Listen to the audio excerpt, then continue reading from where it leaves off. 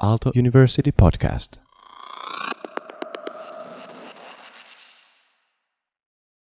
The background of these slides that I'm using, it's a musical score.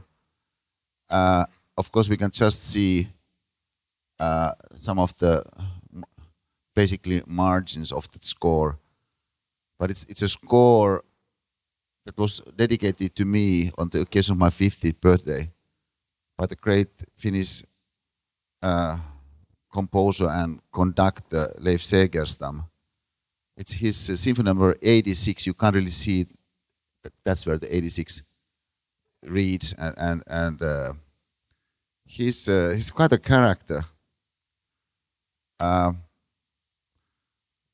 In the book about him, there's a story to the effect that he shows up at the opera in order to conduct Wagner's opera Götzendämmerung that takes place for 5 hours.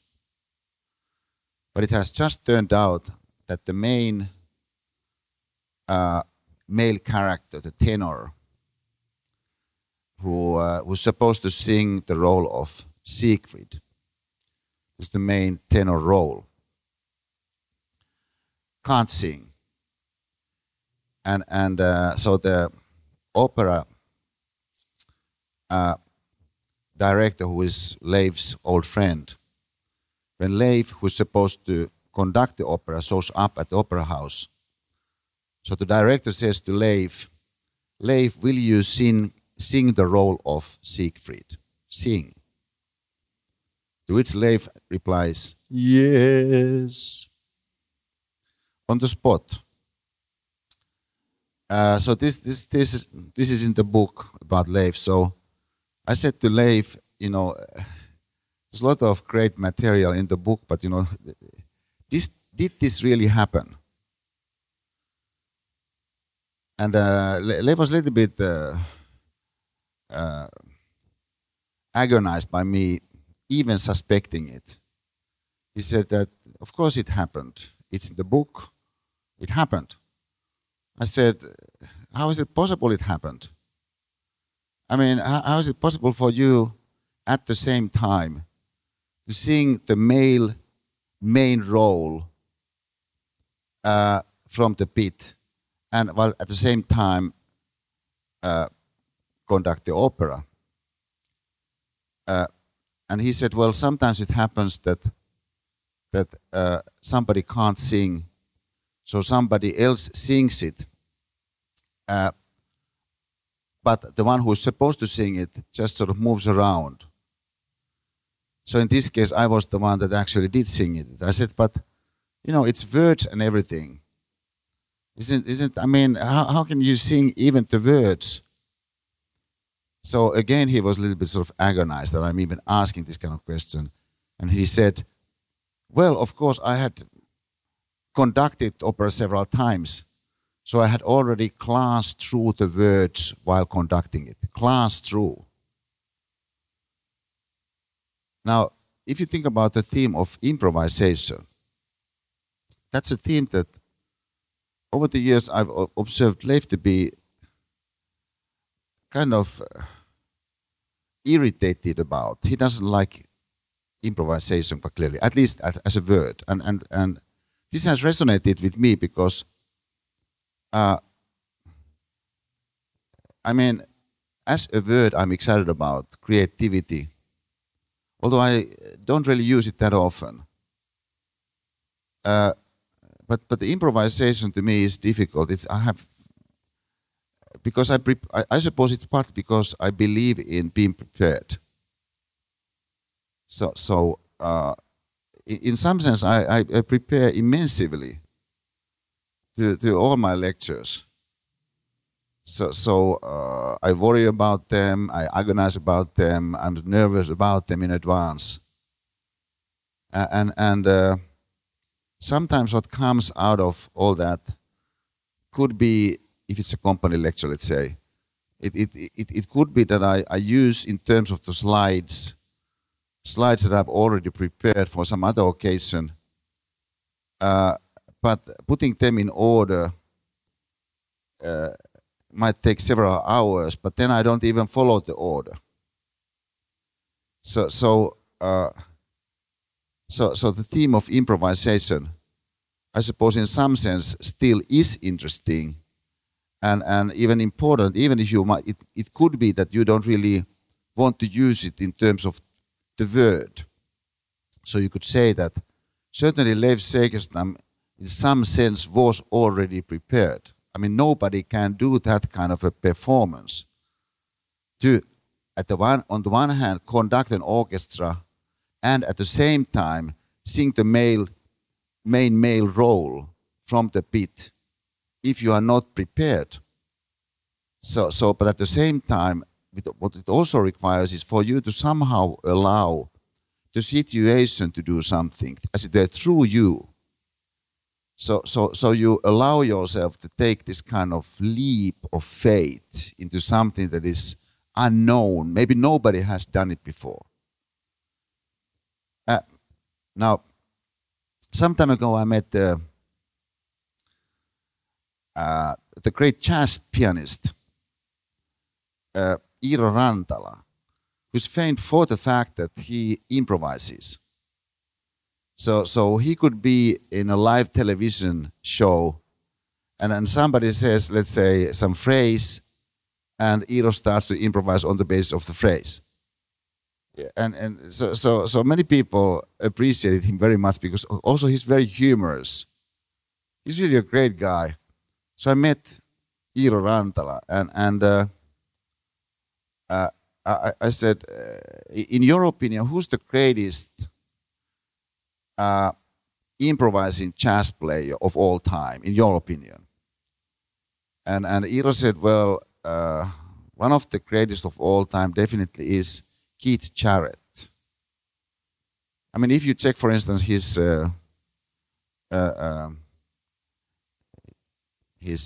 Cologne-Köln concert, it's just unbelievable. I said, in what way is it unbelievable?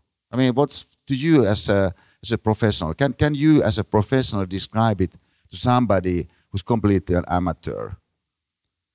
And he said, well, if you would write down, and of course it's possible to write down, the notes that Keith Jarrett, in that famed concert, the recording of which is the most sold piano solo album of all time. So you can write down all the notes that Keith played in that particular concert. And I can play those notes, and many people can play the notes. But the point is the intensity. It's the intensity that is so magical. Now, if you think about some of the aspects of your experience from our day one here. In fact, what you might already now, to some extent, experience, and what you know is possible, is a particular kind of something mentally, that you are somehow connected, let's say, to a flow of thought, and through that flow of thought maybe to some kind of pointing beyond the thought, while at the same time you're also connected with your own experience in some such broadband way that it isn't that easy to achieve in many contexts, where in many contexts you have all kinds of external elements that can disturb that kind of internal focus, that kind of intensity that a human being quite clearly seems to be capable of. Which means that you're capable of a particular kind of focus, a particular kind of intensity, but situations might not support it. Keith Jarrett also is famed for the fact that he's extremely sensitive to, for instance, an audience chatting. Now, of course, when you talk about a concert, it's pretty natural to be, if you are a customer, to believe that you have the right to sort of whisper something to the next person. It could be also something quite positive. You're excited about something. Hey, did you hear that? And most contexts are not that sensitive to, somebody coming a bit late. Let's say some two persons there chatting a little bit, kind of stuff. I mean, this kind of external elements are ones that most concert situations allow for. It's not really expected that, let's say, the pianist all of a sudden would stop. Should there be some noise? But apparently this is what Keith Jarrett does. So he makes, as it were, a demand on the audience, which is in a sense arrogant. You say, hey, we paid the tickets. We have the right to chat. Hey, this is an open air place, I mean, he's tens of meters away. Who's he to demand that we can't chat? You could say, yeah, but it could be that he wants us to be able to create something tremendous together through him. And in order for that to happen, there's this requirement of internal focus on the one hand, but the internal focus seems to be sensitive to what happens outside of you. Now, one of the things I would say was quite remarkable during our first day here together. And this is something I can already now sense building up again. It's this kind of appreciation for the other one's focus. This is possible for a human being to be appreciative of the other one's focus. In a sense, you could say, well, if you are in a concert and you have good reasons to believe that these people that are there performing, they want to give their all, and they are pretty good in this something in which they want to give their all, why not me allowing them to do that? Me sort of giving a helping hand. So it's that kind of attitude with respect to your fellow seminar participants that I think we were pretty strong in creating when we were here 2 weeks ago. And what that meant, I think, is that we were able to create a particular kind of context. The particular kind of context, I think, allowed for thinking our thoughts in a way that could be that our current activities in many ways marginalize. And the astonishing thing is that this can, of course, happen quite easily, that even thoughts that de facto are, upon more careful scrutiny, quite important to you, can marginalize themselves. So it's like your thinking doesn't automatically object if an important thought starts to marginalize. Now, the context at the same time, and of course this is related to what point number one emphasizes, is that we were able to push our immediate concerns at a distance. So when you are able to push your immediate concerns a bit to a distance, it's possible for you to also think thoughts that are not immediately related to those concerns. Remember that if a concern is immediate, it's in many ways restricted a theme. It contains all kinds of quite idiosyncratic, particular parameters. So therefore, to the extent that you think about the immediate concern, you are restricting your thinking quite a bit. Nothing wrong with that, but of course, it means that you're restricting yourself. So it could be that you marginalize something that actually would be important for you to think and to keep in mind, but you just push it to the margin because of the fact that your mind is so occupied by something that is immediate.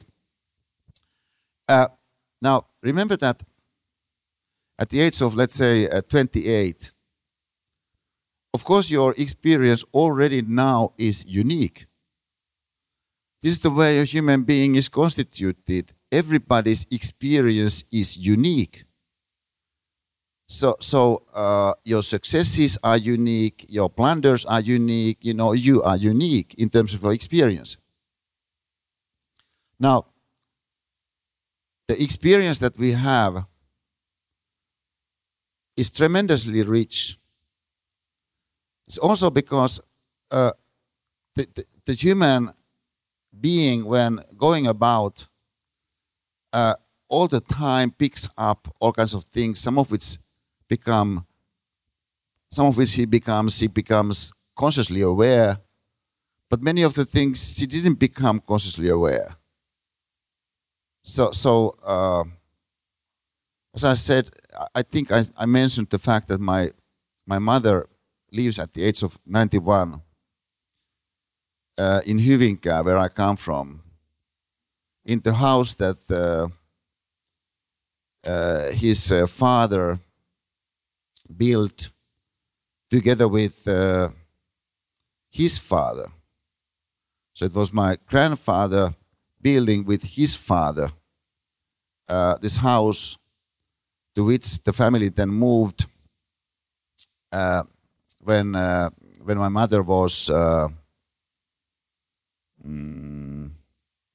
11 years of age. And that's where my mother still lives 80 years later. But my brother was there, and just this weekend, and he had gone through a particular cupboard, and found some old papers of my father's there, and he said things like, "I didn't remember that Daddy did this voluntary work for such and such." There are incredible descriptions of these meetings and stuff like that. It's also, he said, I remember that I found that camera. Remember the camera that Daddy brought, in fact, as we were told, from the front. The camera with which he used to take the photographs. The one in that brown sort of holder. And of course I remembered immediately the camera. It's you could say it's sort of like our family treasure, but I didn't really remember it that actively. I didn't remember the kind of thoughts that came to my mind once my brother started to describe in this context. The camera. I mean, our memory works quite contextually. So to the extent you don't think you are in a given context, you don't remember what you would remember if you would remember the context. So, but not that much perhaps is needed for you to sort of come up with the context. So we hope the context, we want to create here mentally a context where you could perhaps approach some of those upon more careful thinking, somewhat marginalized but important thoughts that just pop up from your own experience, and that might prove significant. Now, of course, your life will continue. Last time, some people pointed out that this is his or her last course. It was quite touching to me. The person said, the first lecture by a professor I heard when I came to Aalto was by you. This is because of the fact that I've had the honor of having typically a 1-hour slot during the introduction week. So in this case, it was the first lecture by somebody who works here as a professor. And now the person said, I'm completing my studies. This is the last course I had. So it's sort of like an arts coming to where it started from. I was touched by this kind of thought. And of course, our lives continue. But sometimes it happens that as your life continues, it takes a jump. So you add something there, and you have already added to something many times. So in terms of the unit, it's something that you have already picked up quite a few times in the course of the years. So you would expect the effect to be the same as it has been previously. But in this case, the effect isn't what it has been previously. Because for some reason, some cup has become full. And all of a sudden it could be, for instance, spill over. So there's this sudden change in the overall quality of the something. This is a non-linear growth. So the idea of non-linear growth is that you add a unit that you have already added many times, but the effect is bigger than it ever was before. So you couldn't have predicted by just looking at the unit that you did add that it can have that kind of an effect. So we are going to have 4 sets today, like the first time. And of course you can think about those 4 sets that they are pretty much each of them like the 4 sets we had when we were here 2 weeks ago. And for this reason, you might, for instance, think that after the break, when we have the lunch break, I hate to do it, but in fact, there are certain things I should really get done.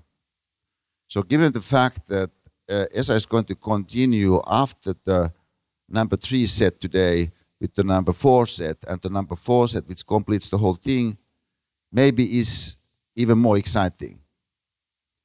So to the extent that I need to skip, set number 3 is the one I perhaps could skip. And this is one sort of, you can understandable way of thinking. And probably if you evaluate that kind of possibility, you evaluate it with respect to what the sort of unit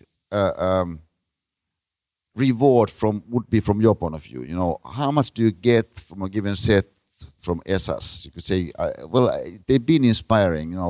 In fact, I heard ESA the first week when I studied at Aalto. It was inspiring. It was different. I didn't really understand what he was talking about, but it was sort of interesting, and a good video cut. But you have a view regarding which you can, in a sense, evaluate the outcome of a given unit, in this case, ESA's one set. But of course, what you will have difficulties, in fact, to evaluate is what your thinking might do with that particular content, with those particular videos, with the context that would be there right after lunch.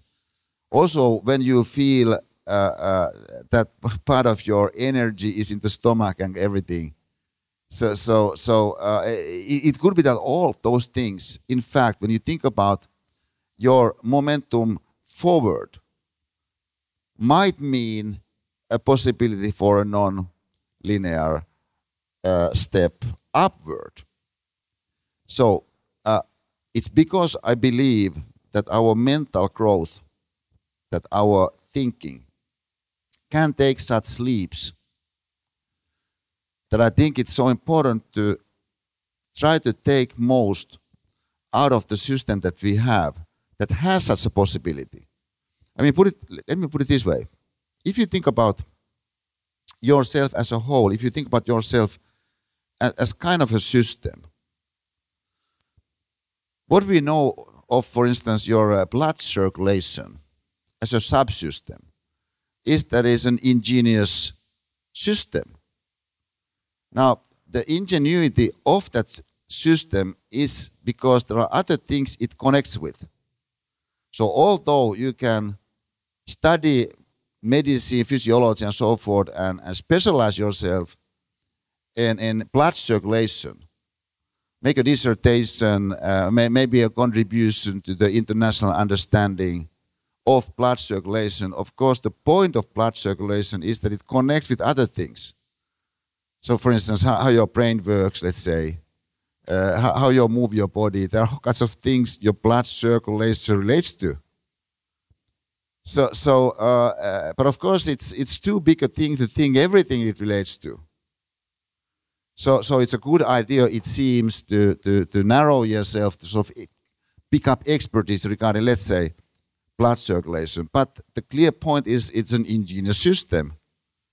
Now, you could say, isn't it likely that when it comes to the more mental dimension, whatever it might consist of, and even your physical body consists of all kinds of subsystems, the ingenuity of which is related to some other systems,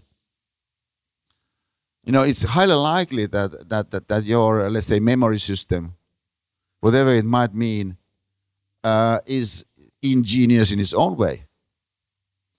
But it could be that you use it pretty narrowly. It's more generally, it could be that whatever we've got, we are using pretty narrowly. I mean, it's possible for a human being, for instance, to improvise.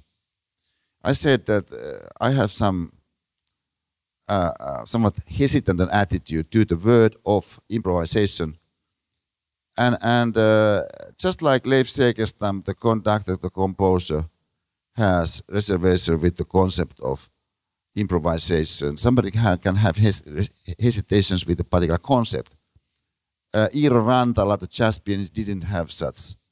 I'm not sure if Keith Jarrett is willing to use that word to describe his art or not. Because really, how you describe something isn't the point, it's the phenomenon that is the point. But it could be that you use yourself somewhat narrowly as somebody who can improvise. Now, one reason why that might be the case is because much of the time you seem to be tied with something regarding which the specifications are crystal clear. So you need to, for instance, prepare for examination such and such. But you are being evaluated in the course of examination such and such using objective criteria.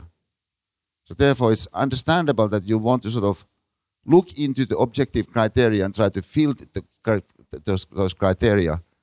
But improvisation is something that basically looks outside given criteria. So therefore, it could be that most days you don't really improvise with anything. Of course, you could at any time improvise, let's say, how you walk somewhere. If it's a route you need to take, but you could improvise. You could stop, for instance, and watch a little bird. So giving for that, let's say, 15 seconds, and particularly if it's, let's say, a sparrow, it's a completely ordinary bird. So this is what we know that some of the greatest artists of all time have done, basically. That they have looked at, let's say, a particular field. Let's say it's a tree. And then, let's say, if it's a Finnish a painter, everybody in Finland, since Finland has seen that kind of a tree with snow and stuff. But then the person paints it. And people start to feel, hey, I haven't really seen this. So we might use ourselves surprisingly narrowly. Now, if you think about this theme from the point of view of the following. Some things are more valuable than other things. It could be that there are objective reasons for thinking that something is valuable. It could be that it's a subjective evaluation. But the concept of the valuable is something that, of course, is important also because it's delightful to encounter the valuable. Now, when you perceive the valuable, when you realize the fact that I perceive something that is valuable, the good news is that that might give your thinking a possibility to prepare for yourself to something in the future regarding the potential of the valuable. So perceiving the valuable, you could say, is not only delightful, but it's also highly useful.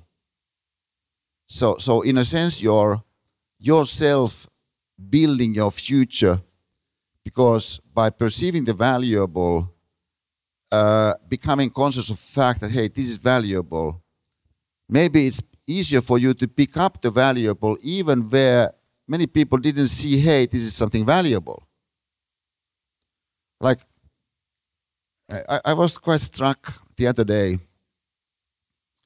when reading about few characters that all my life basically I've known are highly regarded in the country I come from. And in fact, their art is something that I've come to appreciate myself so much over the years. Didn't perhaps in my youth do so much. I remember, for instance, Eino Leino, the poet, whose statue you see there in Esplanade. You know, making this in passing, it's interesting, you know, the Esplanade. This is, you could say this is the #1 street in the entire country. This is the capital. Here is this sort of Park Avenue. So this is where, you know, the country signals where the most important things are. So and then you ask, well, are there any statues? The answer is yes, there are statues. Are there any statues that are sort of look-alike statues? So that anybody who walks by recognizes, hey, this is some human being. The answer is yes, there are 2 such. And the other one of those 2 is Eino Leino. This is a poet. And there's another statue there also, the statue of J.L. Runeberg, another poet. But the second one wrote in Swedish, Eino Leino wrote in Finnish. Interestingly, I'm just also mentioning this in passing. If you go and look at J.L. Runeberg, this is, you could say, perhaps the very center place, because it's right in the middle of the Esplanade Park. But if you try to find the name of the guy whose statue this is, you won't find it. Because it's taken for granted that everybody knows in Finland this is a statue of the poet of our country. So there is the statue of Runeberg, there is the statue of Eino Leino. And of course, the idea of this kind of statues, institutionally speaking, is to emphasize the valuable. We hold this to be valuable. But it's difficult for a human being to perceive the valuable. So although there might be at the most important place in the entire country, let's say a statue, which clearly signals that it's a human being, it's a statue for, you might not be that excited. It could be because you're not that interested in poetry to start with. I mean, why should you be particularly excited about poetry? I mean, it's sort of metaphorical. It doesn't really say what it's about. Now, if you say, well, human beings are capable of experiencing something when reading a poem. In fact, we know as a historical fact that some people have got an astonishing strength from poems. In fact, one of our key examples in the first seminar day was the video clip of Nelson Mandela in the film Invictus, in which the punchline circles around a poem. So we can understand the human being is capable of being inspired by words, by poetry. But of course, you don't need to open up, as it were, this venue for the valuable.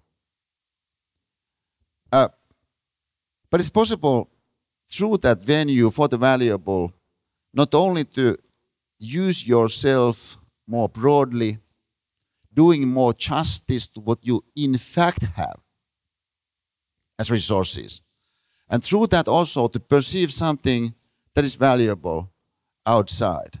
Now, of course, sometimes the valuable comes out as it were in a format that it's very hard for you to miss.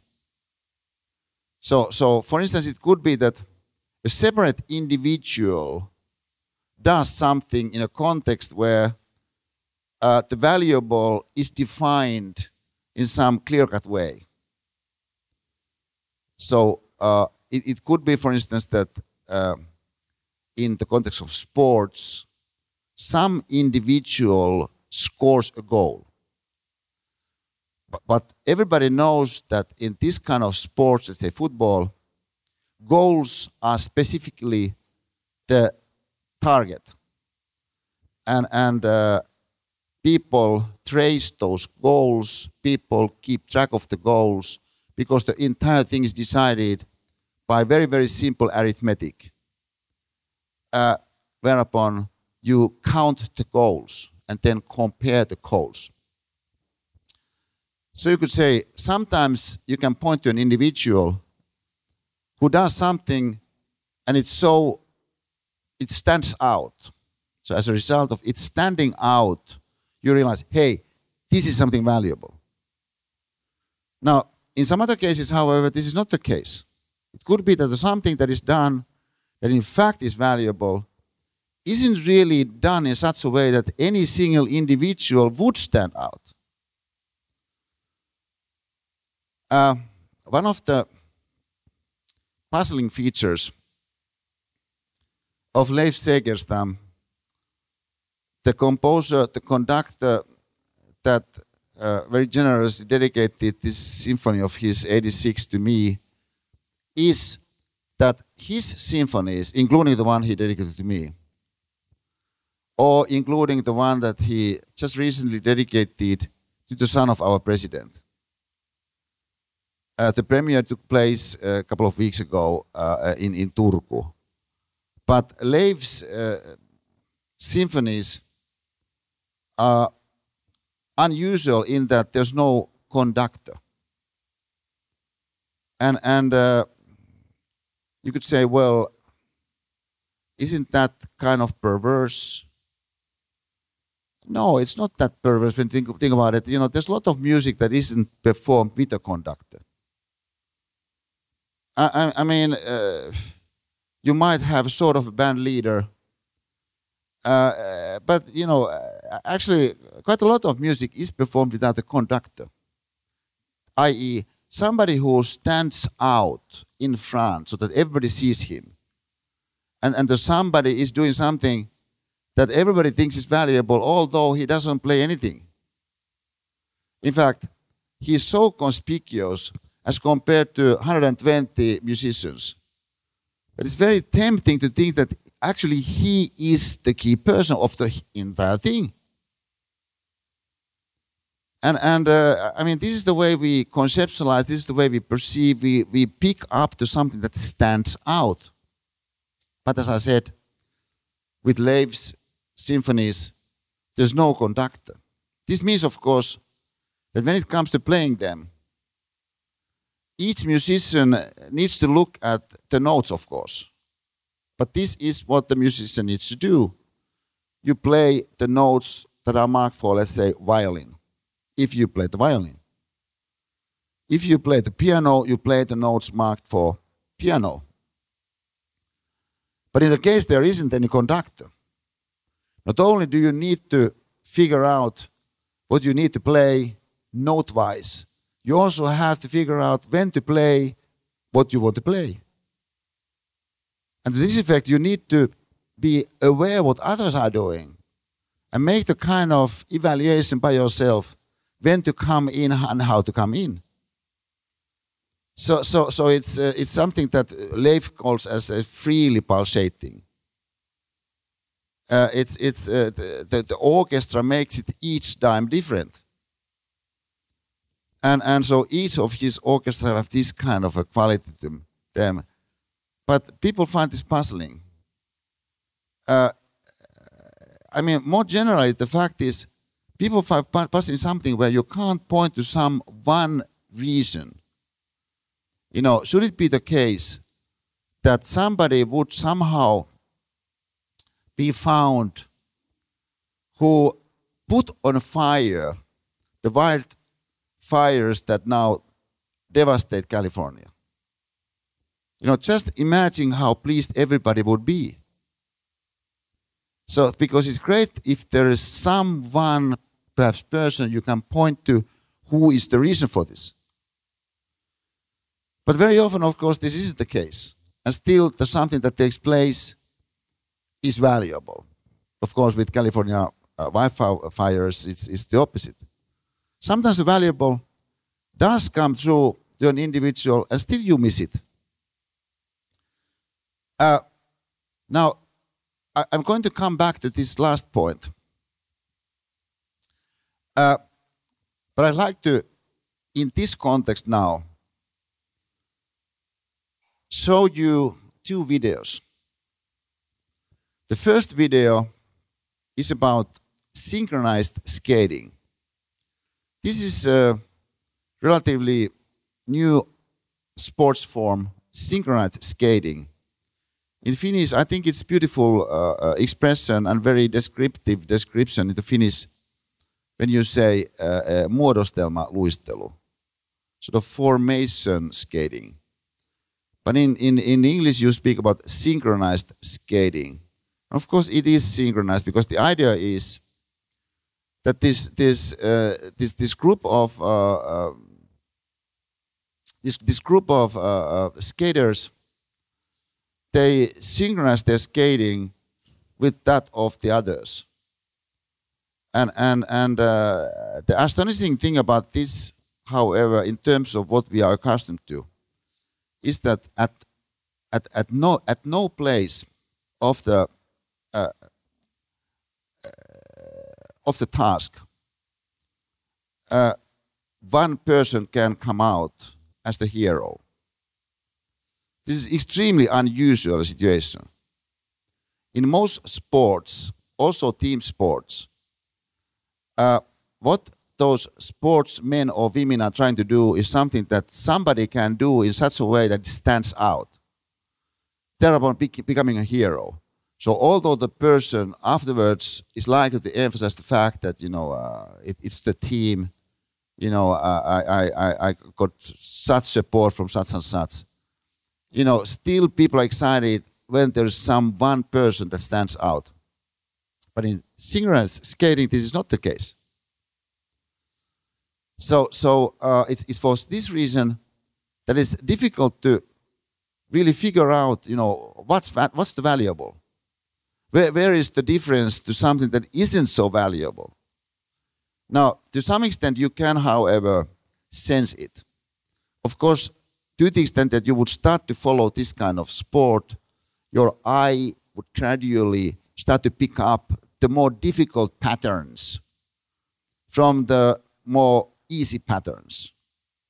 This being one of the features of what it means to become an expert in something, to develop your understanding of something, that you are more able to pick up patterns. That being one human possibility to pick up patterns, which patterns are beyond what is there immediately to be perceived. So I'm going to take you now for a few minutes.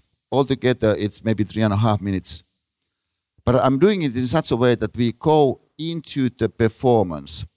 So I'm not playing it from the beginning.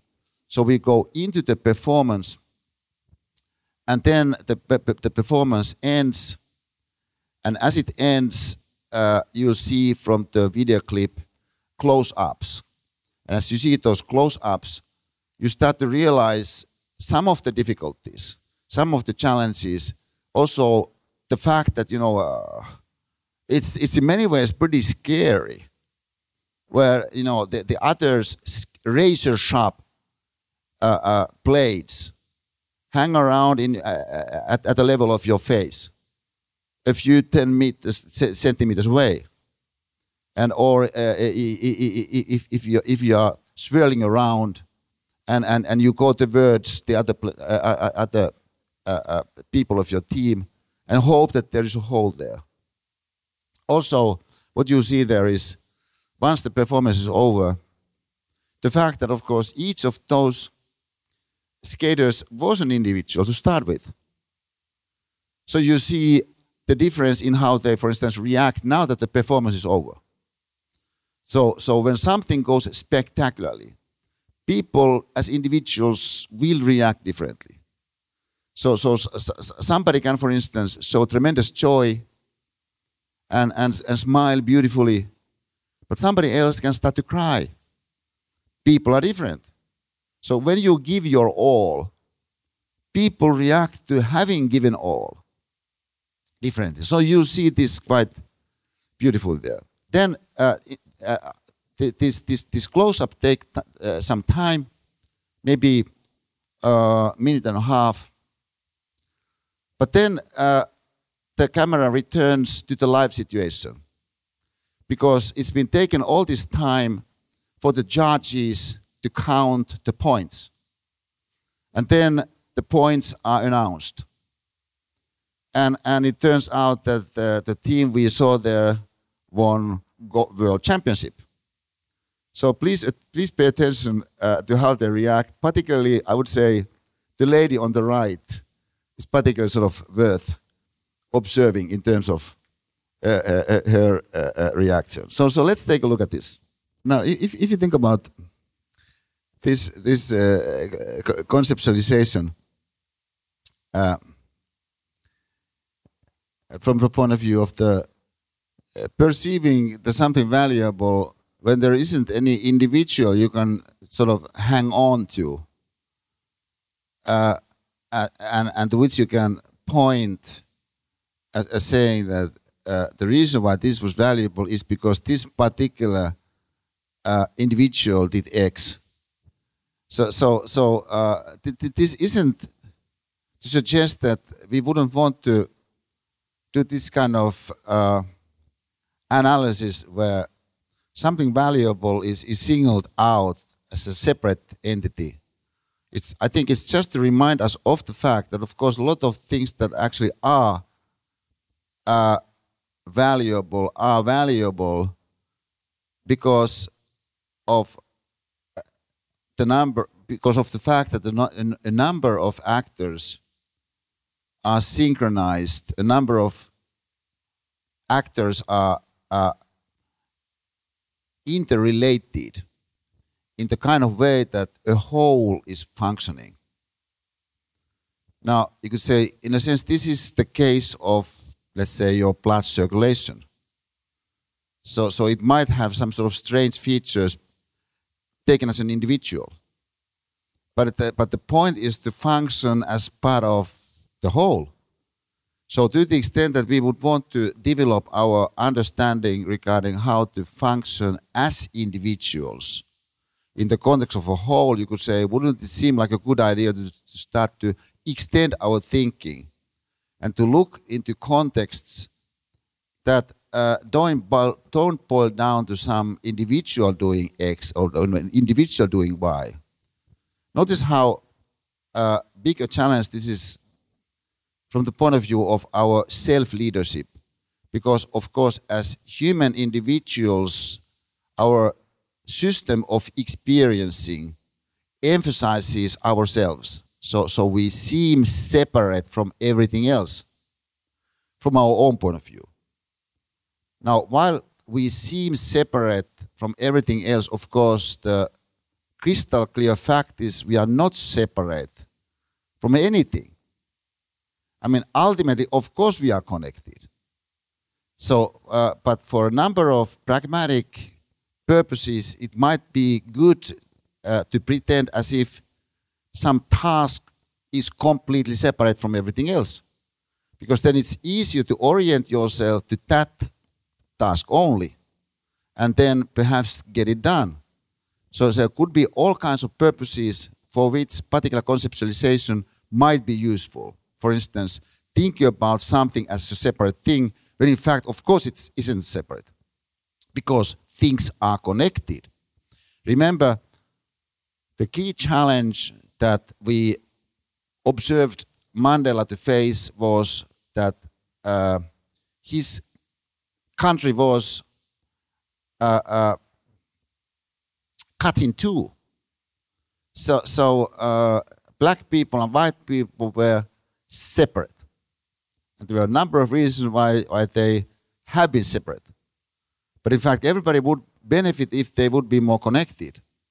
So his idea was to use sports, and in particular the World Cup they are going to host next year, in order to create a context in which people could feel the connection. But of course the connection was there originally. It's just that all kinds of historical things, all kinds of man-made things can make the separation to seem extremely pivotal. So it's also a suggestion for us, I think, to look beyond the feeling of something being separate. It's like looking at that sparrow that might come on your way as you walk to the lunch, and somehow feel the connection. So and of course, I mean, we are part of nature. I mean, surely there is a connection. So there is this famous Finnish Christmas song, and now that Christmas is coming, you know, everybody in Finland basically are reminded of this song about the sparrow. And most people find it extremely touching. But when you see a real sparrow, most people are not that touched. So, but of course you could be touched. I mean, apparently, was it Topelius that wrote the words, was touched by a sparrow? So much so that he wrote those lines that are immemorable. Now, with all that in mind, let me give you another example.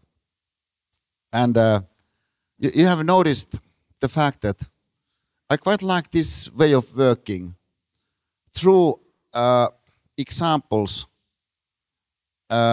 through also videos.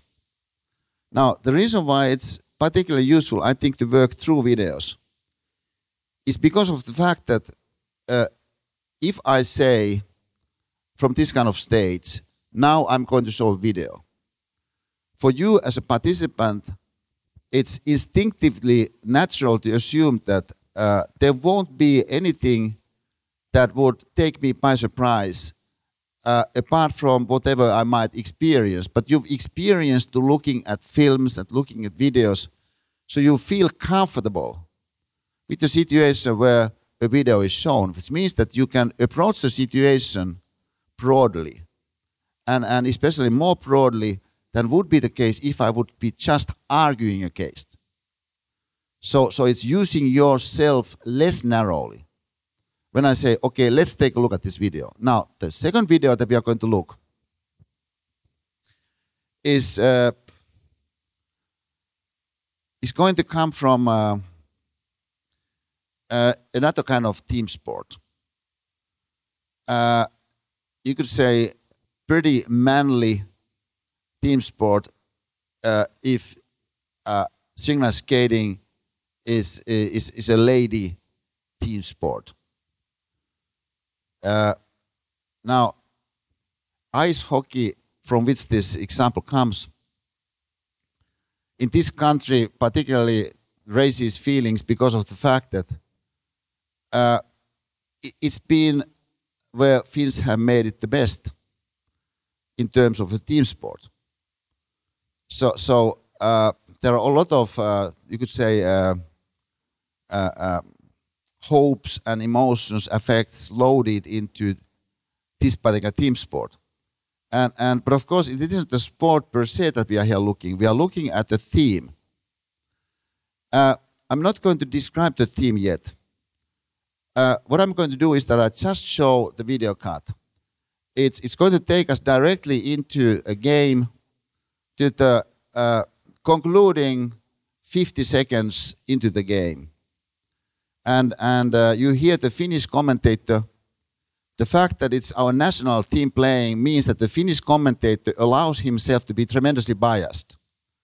But it's sort of exciting because of the fact that he allows himself to be so biased. Then, as the game ends, it's followed up by an interview with one of the players that was there on the ice, who's going to comment on the goal that we just saw there. Then, in fact, he was the one to serve. So he's going to comment on it to the extent he remembers it. And although it's such a famous goal, it turns out that he doesn't actually remember it that sharply. So he has to push himself to remember it. I've translated that as English subtitles, that part. And in the first part, when we just look into the game, what the commentator is saying isn't semantically speaking, so it's not significant. It's the feeling there that is significant. So let's take a look at this. This is just 2 minutes. Karalahti! Ja nyt vai sitten jollain ihmeen ilmeellä kiekko Madamatsin selän taakse. Kemrun tulee pois. Suomi ottaa kuitenkin kenttäpelaajan jäälle. Ja kun on 4 vastaan, Suomi hakee nyt sitten. Hakee epäsuomismaalia. Aikaa on vielä. Sitä on riittävästi. Mutta älkää menettäkö kiekkoa. Painikaa. Vääntäkää. Tehkää kaikkea mitä laki sallii. Koivu. Timonen. Koivu. 6-4 vastaan. On aikaa vielä. Mutta nyt se täytyy tulla. Ei tule. Selänteelle pelattiin paikka, Timonen, Koivu, 20 sekuntia, voi herra jestä sentään, tehkää se, Koivu, kiekko kimppaa siihen maalin eteen, vielä Koivulle, vielä jatkuu, 10 sekuntia, aivan hurjaa taistelua, Koivu, vetäkää, Lauo, Helminen, Lauo, ei vai, ai, 2 sekuntia aikaa! 2 sekuntia aikaa ja Venäjä lyötyy! Oltiin Sakun ja Karalahden Jeren kanssa järkkäämässä sitä maalia siinä lopussa. Niin aika hässäkkähän se oli siinä lopussa. Että ja siitä maalista, mitä mä nyt muistan, niin jäänyt mielikuva, että Saku syötti mulle sen kiekon siihen laidalle ja huusi vaan, että ammu kiekkoa maalille. Mutta jäänyt jotenkin se, että se pakki oli siinä edessä koko ajan ja sitten Karalahti oli siinä keskellä vapaana, niin sai sen kiekon sohastua sille ja Jere ampui maaliin. Kyllä mentiin ihan improvisoinnin kautta. Jere hyvyyttä varmasti oli se, että kun Saku ajautui sinne viivaan kiekon kanssa, niin sehän lähti sieltä heti pois niin kuin vapaaksi. Että se oli paljon varmaan Jeren ansio. Now if you think about what we saw there from the point of view of a player that actually was there. To me, it's first of all interesting that as he starts to recall it, he immediately thinks about those with whom he did it. So his opening line is, we were. In Finnish, oltiin. We were arranging the goal with Saku and Jere Karalahti. Now, he's doing this instead of, for instance, saying, well, I recall seeing the situation where Jere was free in front of the goal and I passed the puck to Jere. So he doesn't start from himself. This is to me interesting because, of course, you can say that he is sort of the maestro of the situation. to the extent that anybody is the master of the situation, I would say he is the master of the situation. Also, already maybe 20 seconds earlier, he had passed the puck quite masterfully to Teemu Selänne, who is our best scorer and who is inside the B ring, ready to shoot. And this is a place from which he has made so many goals. So again, Helminen serves him quite well, but and Selänne does shoot, but it doesn't go in, which is possible. So to me, it's interesting that he starts about others, but then he goes about those others to such an extent that he ends up emphasizing Jere Karalahti, who's the player that actually did make the goal, but he's a defense player. So his normal place is by the blue line. But of course, he isn't by the blue line. He's there in front of the goal. So what Helminen, the player that was speaking there, says is that as Saku, who is an offensive player, as Saku started to drift towards the blue goal, he, Karalahti, the defender, went ingeniously to that sort of middle area, and I was able to give the puck to him, and he scored. This is interesting because, in fact, this is not what happens. You know, when you look more closely, what does happen is that he, Karalahti, the one that scores, who there in the beginning, that's 42, that's Karalahti there. He goes now back to his position, but now we get our goalie out. So a Russian player has been whistled a penalty. So it's 5 against 4. But if you take your goalie out, you can get 6 against 4. And you can make such a move because it's so close to the end of the game. So we take the goalie out and Terpan get a 6th player. There he is, as you can see, 42. That's Karalahti. He's in his normal place. But now he starts to drift. As you can see, he drifts there to the middle, and he's going to be there throughout this entire episode. That's Helminen. That's Koivu, Timonen, Koivu. That's Helminen now, and here you see this great pass by Helminen to Selänne, who's there on the left, ready to shoot. But Karalahti, as I said, is there in the middle where he's going to score from eventually. So Teemu's shot didn't go in. Again, it's Timonen, Saku, Timonen. Now here, watch Saku shoot. Doesn't go in. Timonen gets the rebound. And now as this final scene now takes place, it's particularly interesting to observe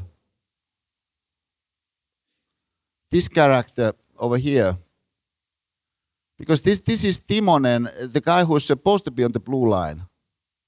He's the only obstacle between our goal and the Russians perhaps trying to shoot into the goal.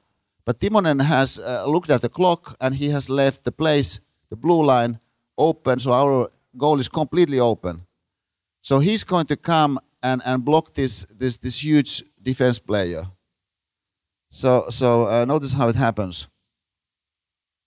There he is. And as you can see, the defense player is giving him some stick. There's Karalahti completely free. But it's Timonen that blocks the defense player out. That's it. Now, if you think about what we described here as a challenge with the synchronized skating case, hopefully illustrating that sometimes something valuable takes place, but you don't see it really because there's no individual doing to something valuable. So this is the case of synchronized skating. It's difficult to follow synchronized skating because you don't really know what to look at. It takes some time before your eye starts to perceive the patterns. and the beauty of the patterns, the challenge of producing that particular kind of patterns. But the interesting is something the valuable does come through an individual. And still you don't see it. Not even in the case of something so simple as ice hockey. You know, this is really a trivial context, you must admit. I mean, it's just a few parameters, and each of those is totally separate. And still you don't see it. This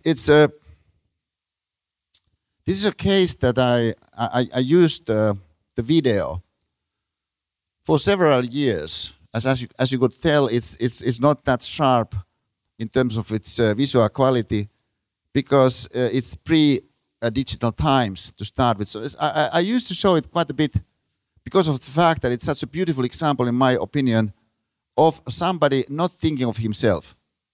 In fact, going so far in not thinking of himself as to overemphasize what anybody can see when you look a bit more closely as being the player who actually scores role there. Now, sometimes it would happen that in the audience for which I would show this video, that I would open up the way I just described, would have in the audience guys that might have themselves played hockey.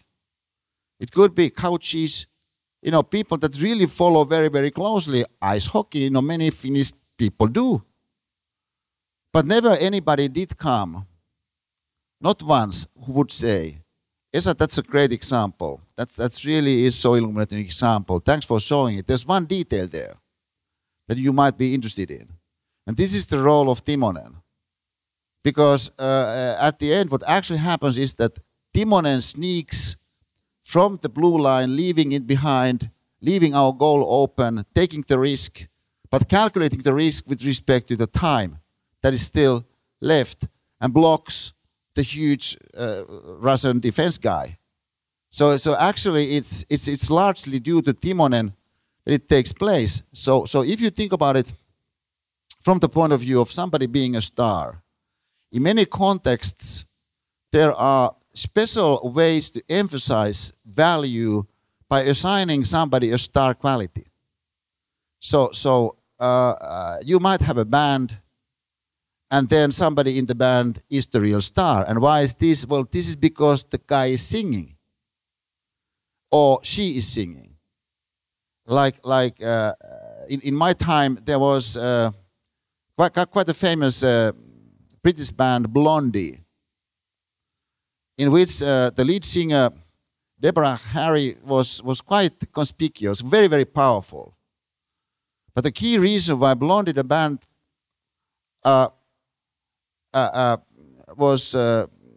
why they separated was that the other guys started to feel that, you know, we are stars also. Why is there all this attention on Debbie? So there could be all kinds of energies, all kinds of also negative emotions that must start to flow from the fact that somebody gets the star attention. And our culture is strong in building up stars. And this is good because it, to the extent that it does single out the valuable. Then there is sort of the support star possibility that somebody serves the star who scores. And in many sports, this is a great category as well. So Helminen, who was there interviewed, is famed for his contributions for the Finnish ice hockey because of the fact that he was so great to have in the team because he served others so well. He also scored himself, but he especially liked to serve. And sometimes you have this kind of players, but they never become such stars as are those that actually do score. But the really interesting category is the third category. This is the category that you might describe as follows. Rita Vatanen, the wife of rally driver Ari Vatanen, was an old friend of Pipsa, my special lady. And I came to know the Vatanens through Pipsa's knowing Rita. So Ari arranged for Rita a surprise party on the occasion of Rita's 50th birthday in a Helsinki restaurant. Just a small group of people. There was Hannu Mikkola and his wife Anja, and who was the sort of senior driver at the time of Ari's, good friend of Ari's, and some other people. But one person in the course of the evening said to Rita, whose 50th birthday it was, in this small company, that, you know, Rita, Ari is such a star. You know, he's such a star, Ari. But Rita, you're the space. Now, this dimension 3 is the space dimension. This is what makes the something possible. But this is even more difficult to see than is who gives the serve. It's so difficult to see even the case of something so simple as ice hockey. This means, from your point of view, that it's extremely likely that many of those space-making people, space-making features of your life that make, in fact, your own goals possible and your own serves to goals possible are not perceptible to you. You don't see them. But because you don't see them, you don't reinforce them. So you don't do what, for instance, Mandela in our first example did to Mrs. Pritz when he pointed out to Mrs. Pritz, "You are a shining light in my day." So quite clearly, Mandela is the kind of character that more accurately than many others see that this dimension that doesn't have an institutionalized backing. So if one thinks about, for instance, your mother, it's highly likely that your mother has served to you in this third dimension tremendously. Still, at the same time, it could be that you remember some of the outstanding deeds that your father did to you. This is certainly, in my case, the case. So I'm offering this example as an illustration of the point 3 here. Sorry.